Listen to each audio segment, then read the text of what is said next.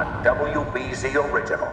Well, then there was the night in the talk radio days where I'm interviewing some author, I forget, and it's not a heavy book, it was some lighter book, and I asked him a question, and he started to answer, and then all of a sudden he went, I keeled over. No, massive heart attack. On the air live. We went to a commercial break. We called 911. The EMTs come in, put him on a stretcher, take him out. And so Tom Bergeron, you know Tom Bergeron? Yes, of course. He was working at BZ back then. And I don't know why he was still there, but he was working late, and he came running in when he saw the commotion. He turns to me and he goes, what did you ask the guy? Tom Bergeron is fun. Okay, did the person live? He did live. Oh, thank goodness. This story would have taken a really dark turn. I mean, I felt terrible. Well, it wouldn't be the first person to get very anxious being interviewed by Jon Keller. Yeah, that's right. Yeah. Oh, my Not God. that anxious.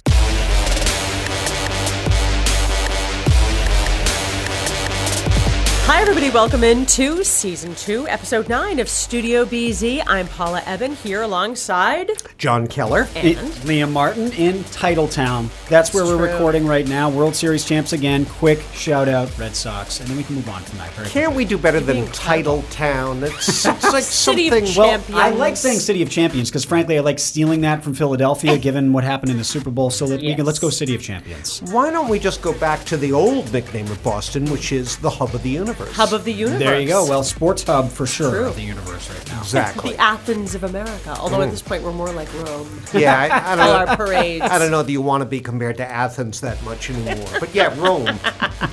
Did you see? What is this you're pointing out to Jonathan, us? I have seen this, and it's obnoxious. In New York City, in the subway, there's a poster that says, Keep NYC trash free. Okay. And it is a picture with a circle slash through it of a Patriots fan wearing a Red Sox cap. Oh, with the Sam Adams beer. I'm And Holding with a the Sam cap Adams beer. reversed like a Bostonian. You know, I actually love this because it reflects how the tables have turned. You know what? You're right about that. Oh, now they're trash talking us in a Exactly. pathetic way like this. When they And always we- acted as though we were so beneath them. Because they hate us because they ain't us, And right? we are living rent-free in everyone in New York City's head right now. Not to mention L.A. Not to mention LA. Okay, so on to the stuff That that really we've matters got here. in the podcast. We have a new poll out with some very interesting insights on Governor Baker, his race, and Elizabeth Warren. So Jon Keller's talking with the pollster about that. Yeah, one of the best pollsters in the city, and some insights, not just on what's going to happen locally, but also on the outcome of next Tuesday's national midterms. Liam and I did a really interesting interview with a former neo-Nazi who talks about the rise of the far right online and how to fight hate groups. And it seems never has that conversation been more relevant than today, given the events of the last week or so. Harvard is getting sued for discrimination by Asian Americans. So what's really going on? What is this case really about? We're talking with Paul Reville, the former education secretary, about that. And then there's a Jonathan Case special, our erstwhile producer, about a movie shooting around town and whether or not we like... I'm going to leave it to him, but it raises a question that every Bostonian should want to address. Ooh, quite the tease.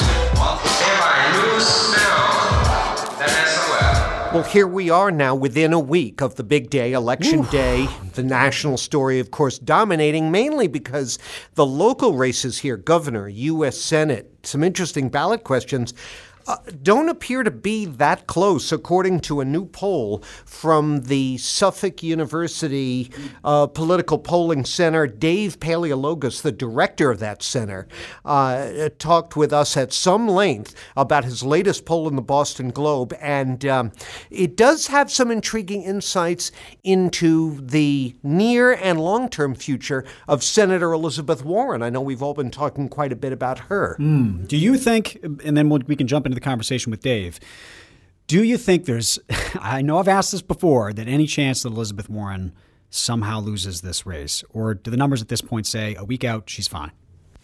That's what the numbers say. And To be honest, no, I think it's extremely unlikely, although you never say never, okay?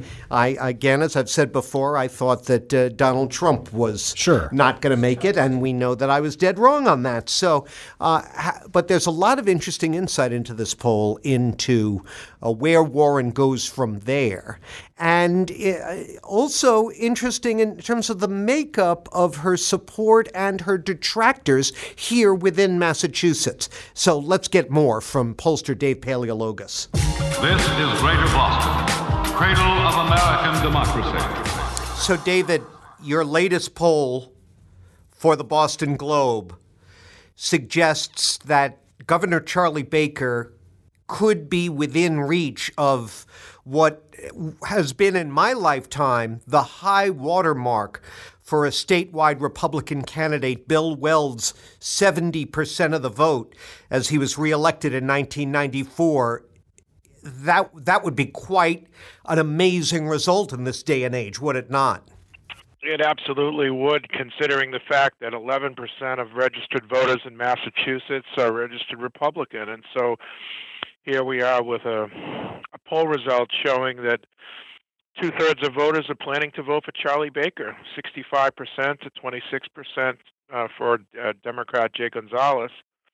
And you're absolutely right. That's the magic number, 70%. I mean, he's got a 73% favorability, and he has a 73% job approval. So he's right within the margin of error of breaking that record. Between your polling and your own expert observations of the last 4 years, how's he doing it?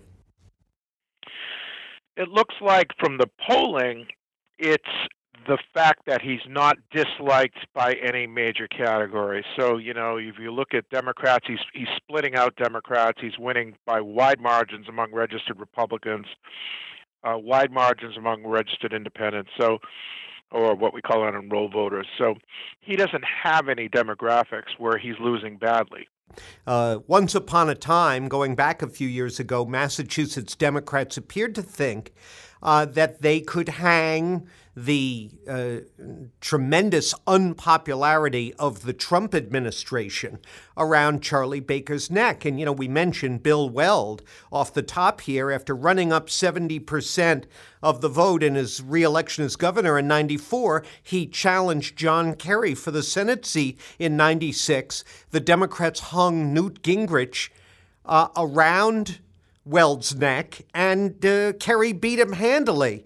Why isn't that working again this time?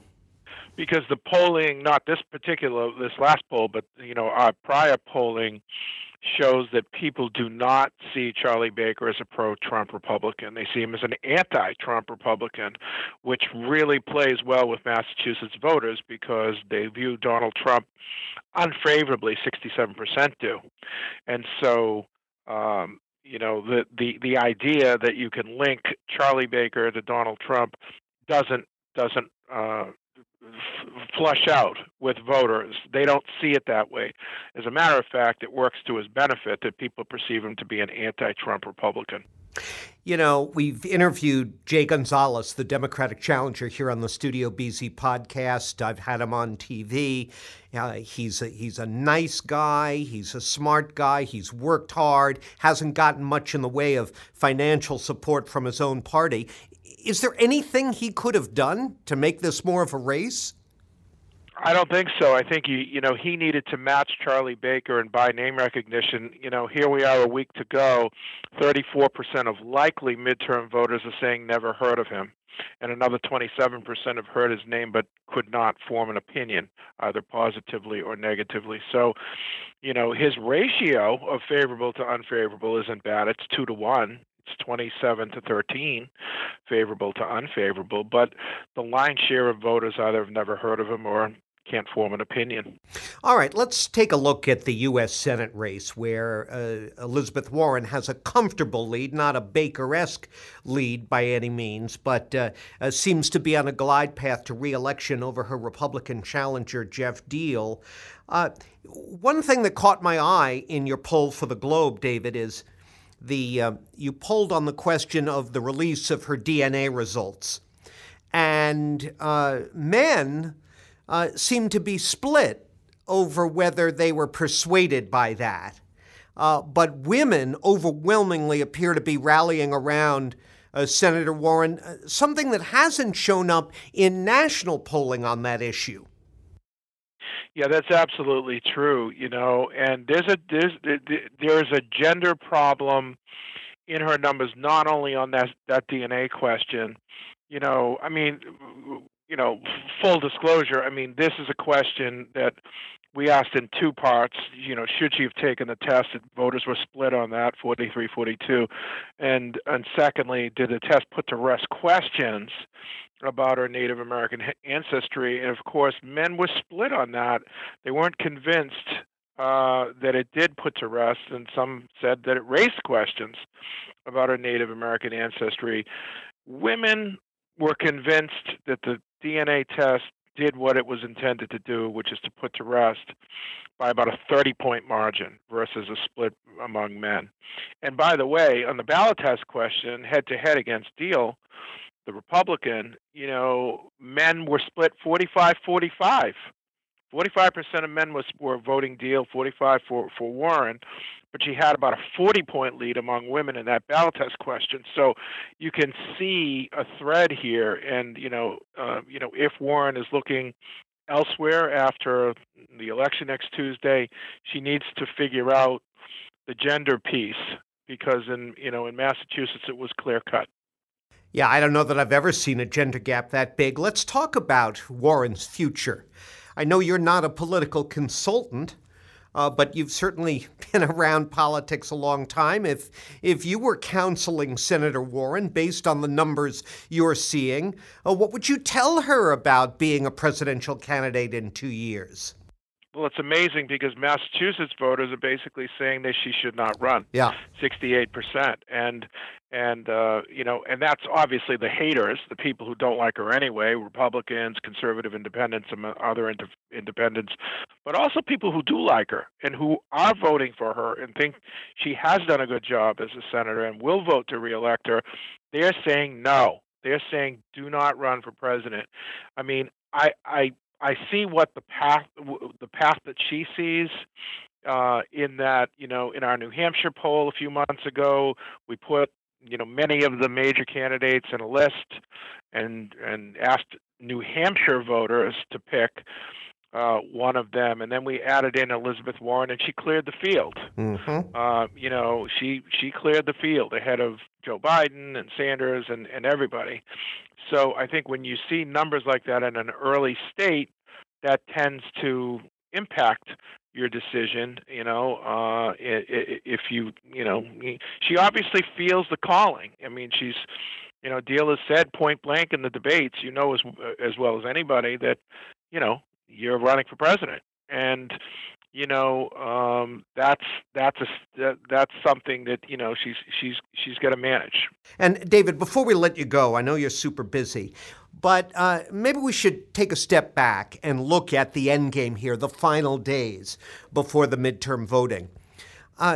President Trump has doubled down on some of his classic hits as his closing gambits here, most notably demonizing refugees and immigrants, between the horror stories he's raising about the caravan down in South America and Mexico, and now most recently his talk about doing away with the birthright, citizenship as a birthright for babies born on American soil.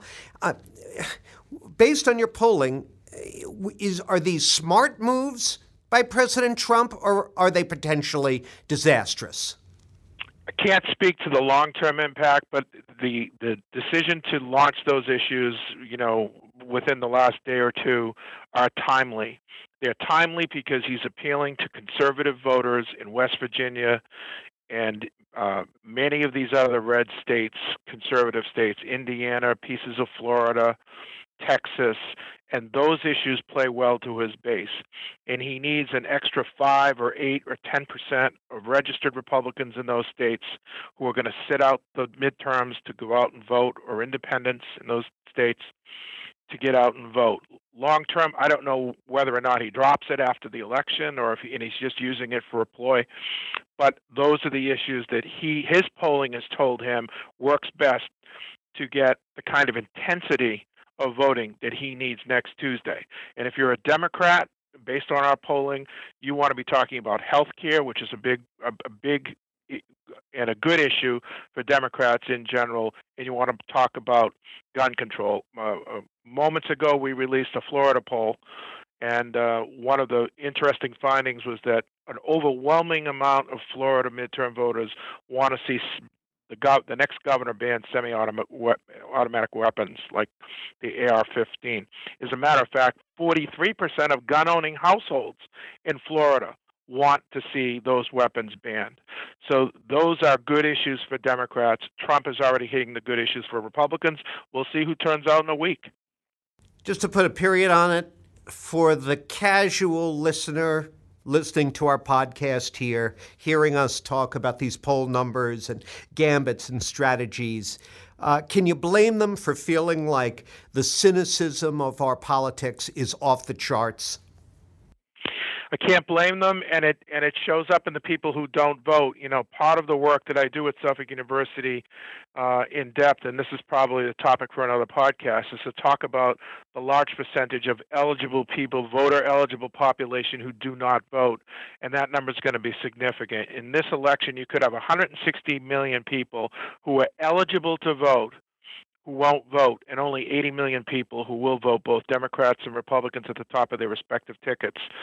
That number speaks volumes to me as a statistician, and it reflects the kind of apathy and anger that people are experiencing and saying to us by not voting that they've given up on the system and that they don't trust both political parties. The Suffolk University Political Research Center consistently produces some of the most accurate and respected polls in the business. David Paleologos is its director. David, thanks for your time. My pleasure. Liam and I did a really fascinating interview, but we should say before the events in Pittsburgh with Christian Picciolini, a former white nationalist who now talks about his past. And he really wants to point out to people how dangerous things are online right now. Well, and the interview is now set against the backdrop, we didn't realize this was going to happen, of 3 violent crimes within the past week committed by white nationalists. You had the shooting at a grocery store in Kentucky of 2 black people. The man had allegedly tried to get into a black church before shooting up the Kroger. We had, of course, the shooting this weekend at the synagogue in Pittsburgh by a white nationalist, and the pipe bomber who had told some of his coworkers allegedly that he was a white nationalist and that he believed that the black race and Jews should not exist anymore. And this is all also against a very recent and large uptick in hate crimes in America. In fact, there's a new study out.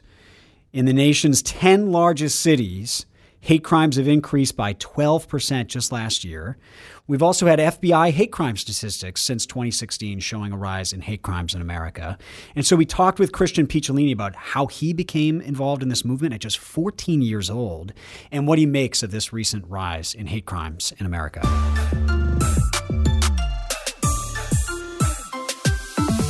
Well, our guest today joined a neo-Nazi group at 14 years old, started a white power rock band, and eventually became the leader of a violent white supremacy group before he was even old enough to vote. Christian Picciolini has since left the movement and, in fact, now tries to pull others out of it. He has a book out, White American Youth, My Descent into America's Most Violent Hate Group.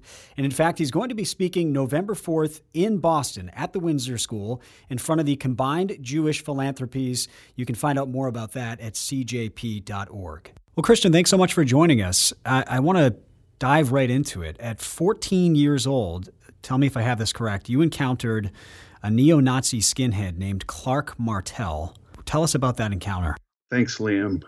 It was 1987, and I was 14 years old, and I was standing in an alley after, going through a youth where I felt very marginalized and was acting out because I felt abandoned.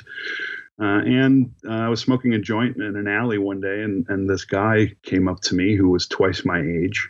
He pulled the joint out of my mouth and he looked me in the eyes and he said, "That's what the communists and the Jews want you to do to keep you docile." And I, if I'm being honest, I didn't know what a communist was, or if I'd met a Jewish person, or even what the word docile meant at the time.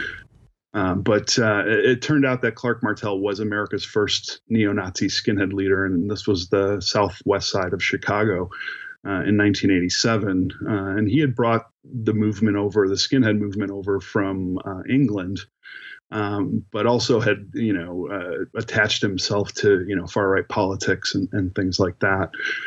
So the group that I joined was America's first neo-Nazi skinhead group. Yeah. And Christian, you said you felt abandoned at 14.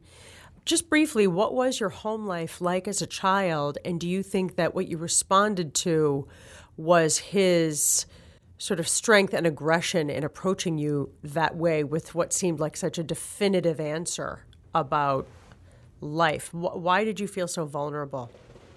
That's a really great point, Paula, because I wasn't ideological. I grew up in a very, normal household. My parents were Italian immigrants who came to the U.S. in the 60s, and when they came, they were the victims of prejudice. Racism wasn't something I was raised with, and they loved me, and I was surrounded by a lot of love. But because my parents were immigrants, they had to work trying to run a small business 7 days a week, 14 or 15 hours a day, and I never saw them. What do they do? They had a small beauty shop on the south side of Chicago, I didn't see it then. You're a kid, and I wondered what I had done to push them away. I wasn't vulnerable or didn't even know how to ask or to share my, frustration or confusion. So I just got angrier and felt abandoned and blamed them. And, this man in the alley appealed to my vulnerabilities. He knew, because he was a recruiter, he knew exactly what was bothering me. So he offered me the things that I was looking for: an identity, a community, and a purpose. And you're 14 years old at this point. You joined this group. Yeah. What was that experience like at 14 years old? What would you guys do? It was exciting. At 14 years old, we would, listen to loud music that had racist lyrics. We would, drink beer. We would, talk about politics, even though I had no idea what they were talking about. At first, I didn't know anything about politics. It was just, the camaraderie was great. It was, and then there was violence, of course. There were street fights. While you do it, that it's destructive. I wasn't raised that way. So every day I had doubts. Every time I committed an act of violence, I felt guilt. But it was the price of admission. You had to continue to do it. Not that anybody was forcing you, but it was just, that was the culture. And you had to continue to do it to stay accepted, to stay respected. And in fact, you eventually became the leader of this group when you were 17? Is that how old you were? And how did that happen?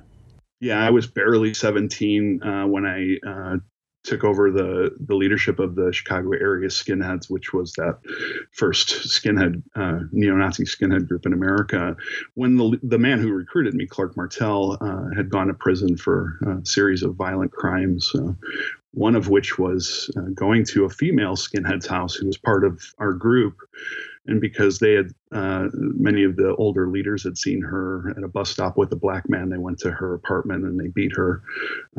And they pistol whipped her, but not before leaving and painting a swastika on her wall with her own blood.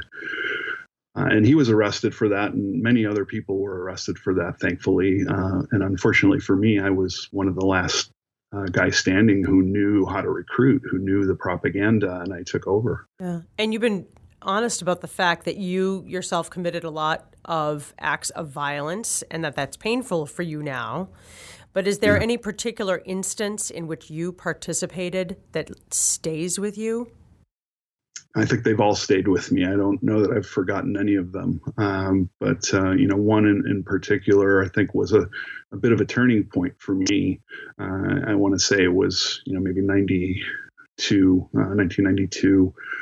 And it was late one night on a weekend, and I had been out drinking with a bunch of other skinheads, and we were getting rowdy. And we walked into a McDonald's restaurant after midnight, and there were some black teenagers in there, and I got very loud and aggressive and chased them out. And as they were running across the street and we were chasing after them, one of the black teens pulled out a pistol and started firing at us, and the gun jammed, didn't hit anybody. And we caught that individual and we beat him very, very badly. And I remember that being one of the first instances where not only I felt guilt, but I felt empathy for this person as I was hurting him. I looked into his eyes and we connected. And I thought for a moment, this could be my brother. This could be, somebody that I love. And what I'm doing right now has an impact even further than this person. It's going to affect other people.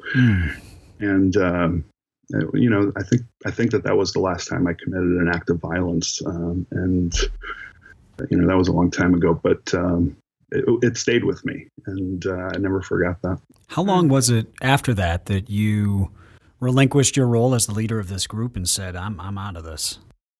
It was probably another 2.5 to 3 years after that, because even though I always questioned the ideology, I always questioned my violence and what I was doing. But the last couple of years where internally I had completely denounced it, it was very difficult to break away because it was the only family that I knew. It was the only community and identity that I'd ever had in my life. And that kept me attached, even though ideologically I had become disengaged, and I just kind of kept it to myself. But there was a clean break for me. I had opened a record store when I was 22 years old to support my family, and I was selling racist music in the record store that I was importing from Europe. And largely before the consumer internet, so people were not buying MP3s and things like that. So they were coming in from all over the country to buy this racist music in my small record shop, and it became 75% of my revenue. But it was also at that store, because I was selling other music like punk and hip hop and heavy metal, that I started to, for the first time in my life, meet and have meaningful interactions with the people I thought I hated. It was there that I met, and talked to Black people and Jewish people and gay people, and they knew who I was. They knew I was, really visible at the time. I'd been doing CNN interviews when I was 17 years old, so I wasn't hiding it. And they came in, I think, intentionally to not attack me, but to talk to me. And it was the compassion that I received from them, the people I least deserved it from, at a time when I least deserved it, that I think was the most powerful transformation point. Was there anything in particular that they said to you that was effective at getting through to you? They listened, and they didn't attack me. They could have, but instead they came in and they treated me, even though they despised what I believed in and what I had done. They came in, and maybe it's because they saw something in me that I didn't even see. I don't know. But it was just the regular conversation that destroyed the demonization that was in my head and replaced it with humanization. I started to feel, that we had similarities that I didn't share with the people that were closest to me. The way they loved their families and the types of things that affected them. And when I learned that, I couldn't reconcile the prejudice anymore. And when I learned that, I pulled the racist music from the inventory, and because it was 75% of my revenue, I had to shut the store down. And it was at that point that I walked away from the movement. And by that time, my wife had left me and taken the 2 kids with her. And I was 22 or going on 23 and completely broken again, and without an identity, community, and purpose. And your purpose now is to try to prevent other people from going into this movement, or in fact, get them out of the movement, right? And tell us about that work. It's not so much about trying to convince anybody that they're wrong, even though I certainly know that they are and what they believe. It's more about trying to be a lifeline for their confusion, because I never met one person in the movement who was not confused about what they believed in, or who, because you can't. It's based on conspiracy theories and lies and falsehoods. It's a difficult thing to embrace if you are a logical or semi-logical person. So my goal is really to be that lifeline for the people who are questioning, or for families that might be dealing with somebody who's involved, and how to talk with them. But what I do essentially is I never argue ideologically with them. I don't debate them or tell them that they're wrong. Instead, I listen for what I call potholes, those things in life that appear that kind of deviate our path if they're obstacles. Things like trauma, things like abuse or abandonment for me. And I listen for that. I filter out the noise, and then I become a pothole filler. I build resilience in people so that they don't need to blame the other for what they think is happening in their life. And then I introduce them to the other, and I build those same relationships that affected me so long ago. And it works. As you have become more prominent as a voice against hate, we've seen this become an issue in America. We had Charlottesville last year. The FBI has reported a spike in hate crimes in 2017. What do you make of that? What do you make of the recent rise? Well, I think what I would make of it is that it was always there, and we were either sweeping it under the rug or silent about it, because I've been seeing it, talking about it for 20 years. I think why we're seeing a resurgence is because of the rhetoric and the attacks and inflammatory language that's coming from the very top. That's now enabling these folks who had these ideas to feel more comfortable in saying them and executing their actions based on those ideas. But that said, it is growing. I am seeing, young people joining this like a social movement, like I've never seen another social movement grow before. It's almost as if you're well adjusted and you have access to fill those potholes in your life, you become an advocate for good. And if you don't, if you have those voids in your life that you haven't filled, somehow you're marginalization. And because of the internet, and there's so many marginalized people that live on the internet, they're finding these narratives that are kind of nihilistic against everybody that they think has hurt them in the past. And Leah mentioned Charlottesville. You've mentioned that the white supremacy movement has tried to go mainstream in a way, and the internet has played a role in that in terms of changing their look and terminology to be more appealing. In Charlottesville, there was the sort of golf shirt and khaki pants polo shirts, look, right, that was pre-organized online deliberately. Talk a little bit about what you're seeing in the internet connections among these groups about how they're trying to change the perception of skinheads around the nation. Well, it really goes back 30 years, even 35 years. But 30 years ago, when I was involved, we started to recognize that we were too extreme for the average American white racist that we wanted to recruit. They were turned off by the swastikas and the shaved heads and the Klan hoods and the tattoos and all these things. And we decided that we needed to look more and sound more like the people we wanted to recruit. So we started encouraging people, and this wasn't just me, this was a movement-wide effort to tell people to grow their hair out, to trade in their boots for suits, to get jobs in law enforcement, to go to the military and get training, to become teachers, to even, run for politics locally if their records were clean. And it was a whole movement to really blend in, to live among people that, we could influence with more palatable language that really led to the same, type of extremism and division. Do you see that in the alt-right? I do. I mean, it's gone from, this kind of street thug, brown shirt, 1933 Germany, which was what I was, to the more pseudo-intellectual, national socialist of the later years of World War II. And essentially what they've done is they've taken these terms, based on conspiracy theory of Jewish control, and they've turned it into buzzwords and dog whistles like, globalist, and their, nationalist has taken on certainly a new meaning. But I can tell you that when white nationalists use that term, they're not just talking about patriotism. They're talking about xenophobia, and they're talking about, isolationism and nativism, which is, racist, of course. And, they've even come up with terms like white nationalist and alt-right.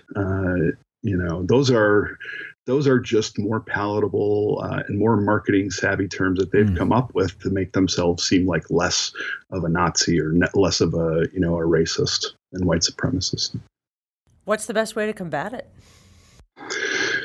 That's a complicated question. I think on all fronts, we need to fix institutional and systemic racism, before we can even tackle interpersonal racism. If one exists, the other will always exist. But on a more interpersonal level, I think we do need to show compassion to the people that least deserve it, because chances are good they're the ones who need it the most. And in every instance that I've worked with somebody, that's been the only thing that breaks hate. And it's hard because I'm not asking, potential victims of these people to embrace them. But I'm asking all human beings to just be good to each other, because you never know who that person is. And it doesn't matter what type of extremism we're talking about. It's the same remedy. And Christian, you're going to be in Boston. Tell us about the event, and is there a way people can come see you talk? I am going to be in Boston the day after my birthday on November 4th at the Windsor School, speaking with a group for the Combined Jewish Philanthropies. And if they have any questions, you can always check my website, and it's just christianpicciolini.com. Well, Christian Picciolini, thank you so much for talking with us. We really appreciate it. Liam, it was my pleasure. Paul, it was nice to speak with you. Thank you. This, then, is the way the WB's leading news department works.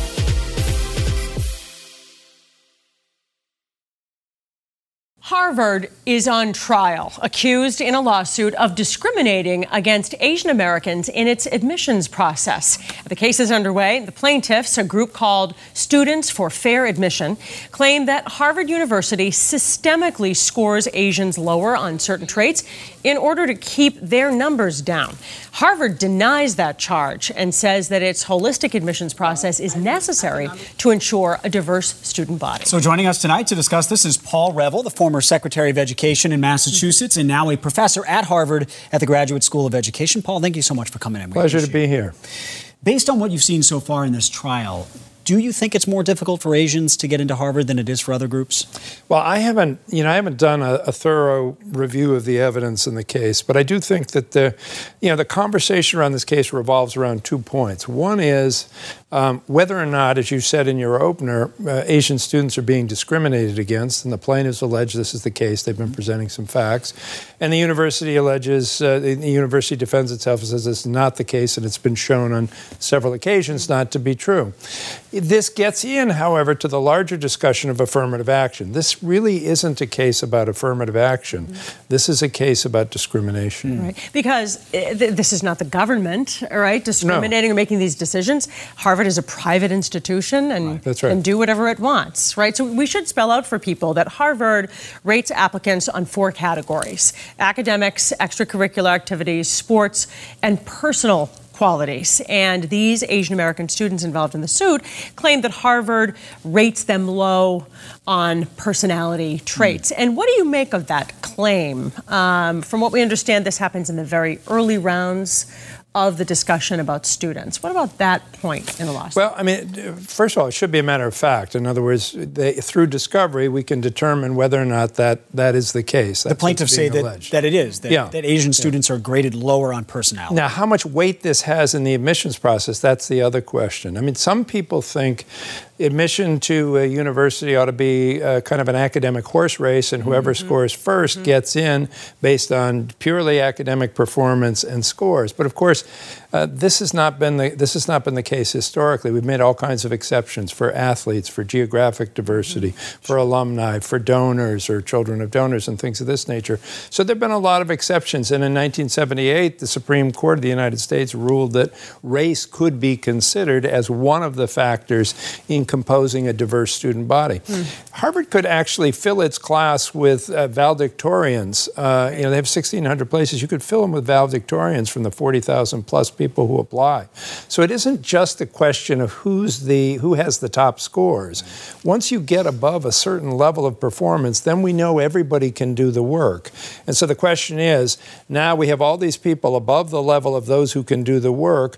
How do you break it down and build a class that's like a mosaic that represents something of what the nation looks like so that our students are prepared to be leaders in society in the future? And in fact, Harvard says it does take race into account in its admissions, but that it can only add to your overall score. When you get your overall score as an applicant, it can add if you are of a certain race. And they argue they have an interest in keeping the student body diverse. Do you agree with that? I do agree with that. I think that's true not only in the interest of the university in terms of our classes, our student body, the culture on campus, making it as rich and diverse as we possibly can, making it reflect the society that our students will go out and work and live in, making it the kind of place where they'll have experience with the sort of people who they'll be called upon to lead as leaders in the future. So I think all that is really important. I think it's relevant, and I think it ought to be within, as long as you know that students can do the work academically, then we ought to be able to put together a student body that is reflective of the society as a whole. At this point, the school has a percentage of 20% of Asian students comprise the student body. What happens if Harvard loses this lawsuit? Well, my understanding, and again, the models that I've seen say that the Asian American enrollment would increase by maybe 2 or 3%. The white enrollment would increase by a factor 4 times larger, 8 or 9%, and you'd see the enrollment of African Americans and Hispanics go down. So it would be arguably a much less diverse place if the plaintiffs prevail in this case. And I think, frankly, the plaintiffs appear to be motivated more by their desire to have affirmative action challenged than they are actually about the particular discrimination charge against Asian Americans. And in fact, the attorney who brought this case is Edward Bloom. He is known as being an advocate nationally against affirmative action. And his argument in this case is that Harvard should not be allowed to consider race at all in its admissions process. But the Supreme Court has already ruled on that. Harvard is allowed, as you put it, to consider that as one factor among others. So the real question here is there unfair discrimination against Asian American students? And that should not be tolerable. Paul Reville, thank you so much for joining us tonight. Of course, as we said, the lawsuit is ongoing. We will bring you the decision when it comes in. But interesting case. Good talking with you. Each day, hundreds of thousands of people pour into the 1 square mile of downtown. Most people, I think, know or are familiar with the Spencer novels. The late Robert B. Parker. Can I say I'm not familiar at all? Will you give me some background? Well, you know why it became such a household thing was because of the television show in the 80s with Robert Urich. Starring as Spencer. So the Spencer novels became more of a well-known thing around the nation. Robert B. Parker was a Northeastern University adjunct English teacher who moonlighted as a writer.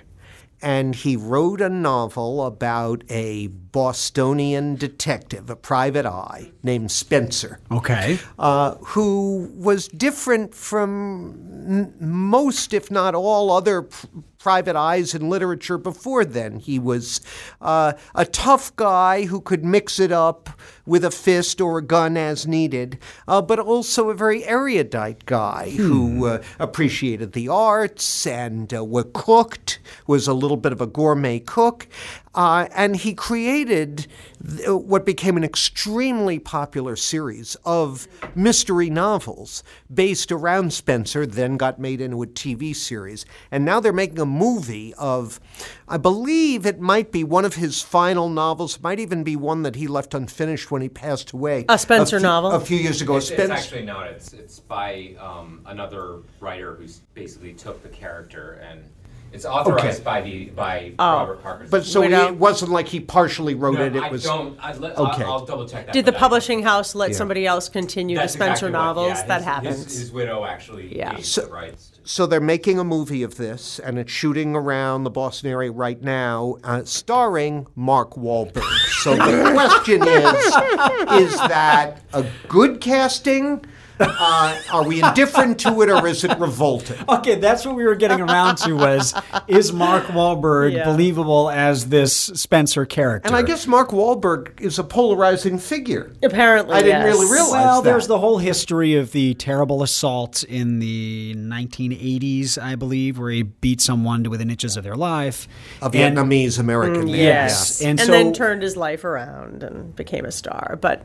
And has since begged for forgiveness for this, but also wanted the crime removed from his record, if I'm not mistaken. Yes, he sought to have it removed, and more that broadly, drudged it all up again. There are apparently a number of Bostonians who object to his, maybe this is an example of cultural appropriation, of his branding, which is very much, although not totally, centered on his image as sort of the quintessential Bostonian. Yes, and being the hero. The tough guy with the heart of gold. Well, I think it's become that thing where, poor Boston, we have this sort of romance with Hollywood, but we never quite make it. And Matt and Ben were the real stars once they won their Oscars. Well, isn't Wahlberg one of the biggest box office draws? But the fact that it's Matt, Ben, and Mark Wahlberg, and that's about it. I think Mark Wahlberg has got to be one of the, I think he's the highest paid actor in the world.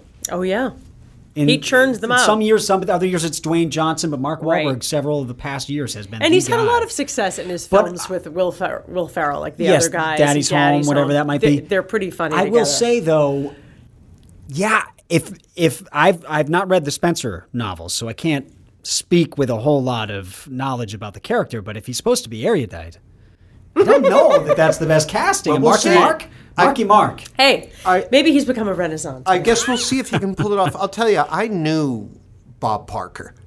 I wouldn't call him a close friend, but he was a casual friend of mine, and was with him on many occasions. And he had the most wonderful Boston-y sense of humor. Sort of sarcastic and ironic. In fact, a good example of this, one time, just a few days before the 2004 presidential election, Kerry versus Bush, I ran into Bob, who was shopping for his latest gourmet meal at the Whole Foods over on Alewife Brook Parkway in Cambridge.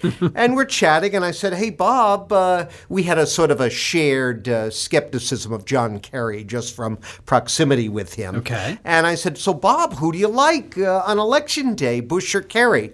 So he whips around his left shoulder, whips around, looking around his right shoulder, like he's, petrified that someone might overhear what he's about to say. And he kind of leaned in and says, I kind of like W. Oh. And it just, that was his way of commenting on our surroundings. But I think he might get a kick out of it. I mean, we'll see if Wahlberg can deliver. But he would like the idea of the movie making money.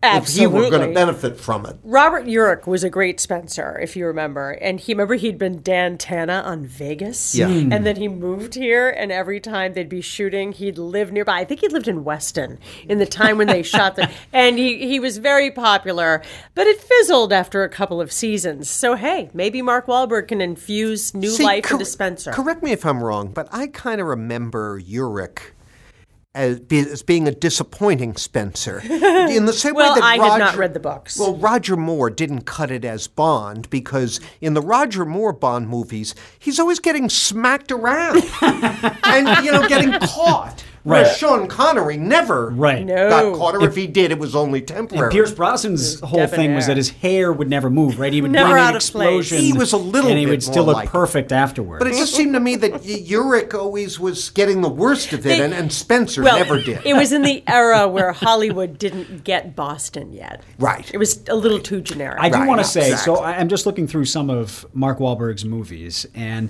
there are some performances that were somewhat nuanced, that called for some nuance. The Fighter, he was very good in The Fighter. He was good. The Departed. Spencer is actually from Wyoming, so they didn't need to hire someone from Boston. Oh, the character. Originally, he's originally from Wyoming. From Wyoming. Really? Or is that just for this film? No. For this story. From the novels. In the novels. Is he a transplant to Boston? Yeah, Spencer grew up in Laramie, How Wyoming. interesting. So if Wahlberg adopts a Boston accent, it would be it's inaccurate. Yeah. So real quickly, the moment that movie comes out, if he has a Boston accent, I am tweeting all about how it's totally inaccurate. Our newscasters, our editors all work as an efficient, well-coordinated, fact-finding team. All right. We have covered a lot of ground. That was a lot. Yeah. This week. And there's a ton that we're not even able to put on the air, frankly. I know. There's always a little section that we have to hold back. We have to hold really it back. Can't Usually put on the air. initiated by John. for reasons of good taste, if nothing else. Give us a rating and review. Subscribe and share. Of course, our Twitter is @StudioBZPod. I'm at Paula Ebben WBZ. And it is so important that you give the rating and review because then we know. We It know moves you up. what people think. Yeah. And yes, I am at Liam WBZ. And tell a friend. Come on. Yes. You got a long commute. You're out jogging. Walking in the the dog. cold, walking the dog. You need something interesting to listen to. Spread the word. You can reach me at my handle on Twitter is @KellerAtLarge. Excellent. Shall we? We'll be seeing you. I almost forgot that. I know. I could hear it. I could hear it not there in your head.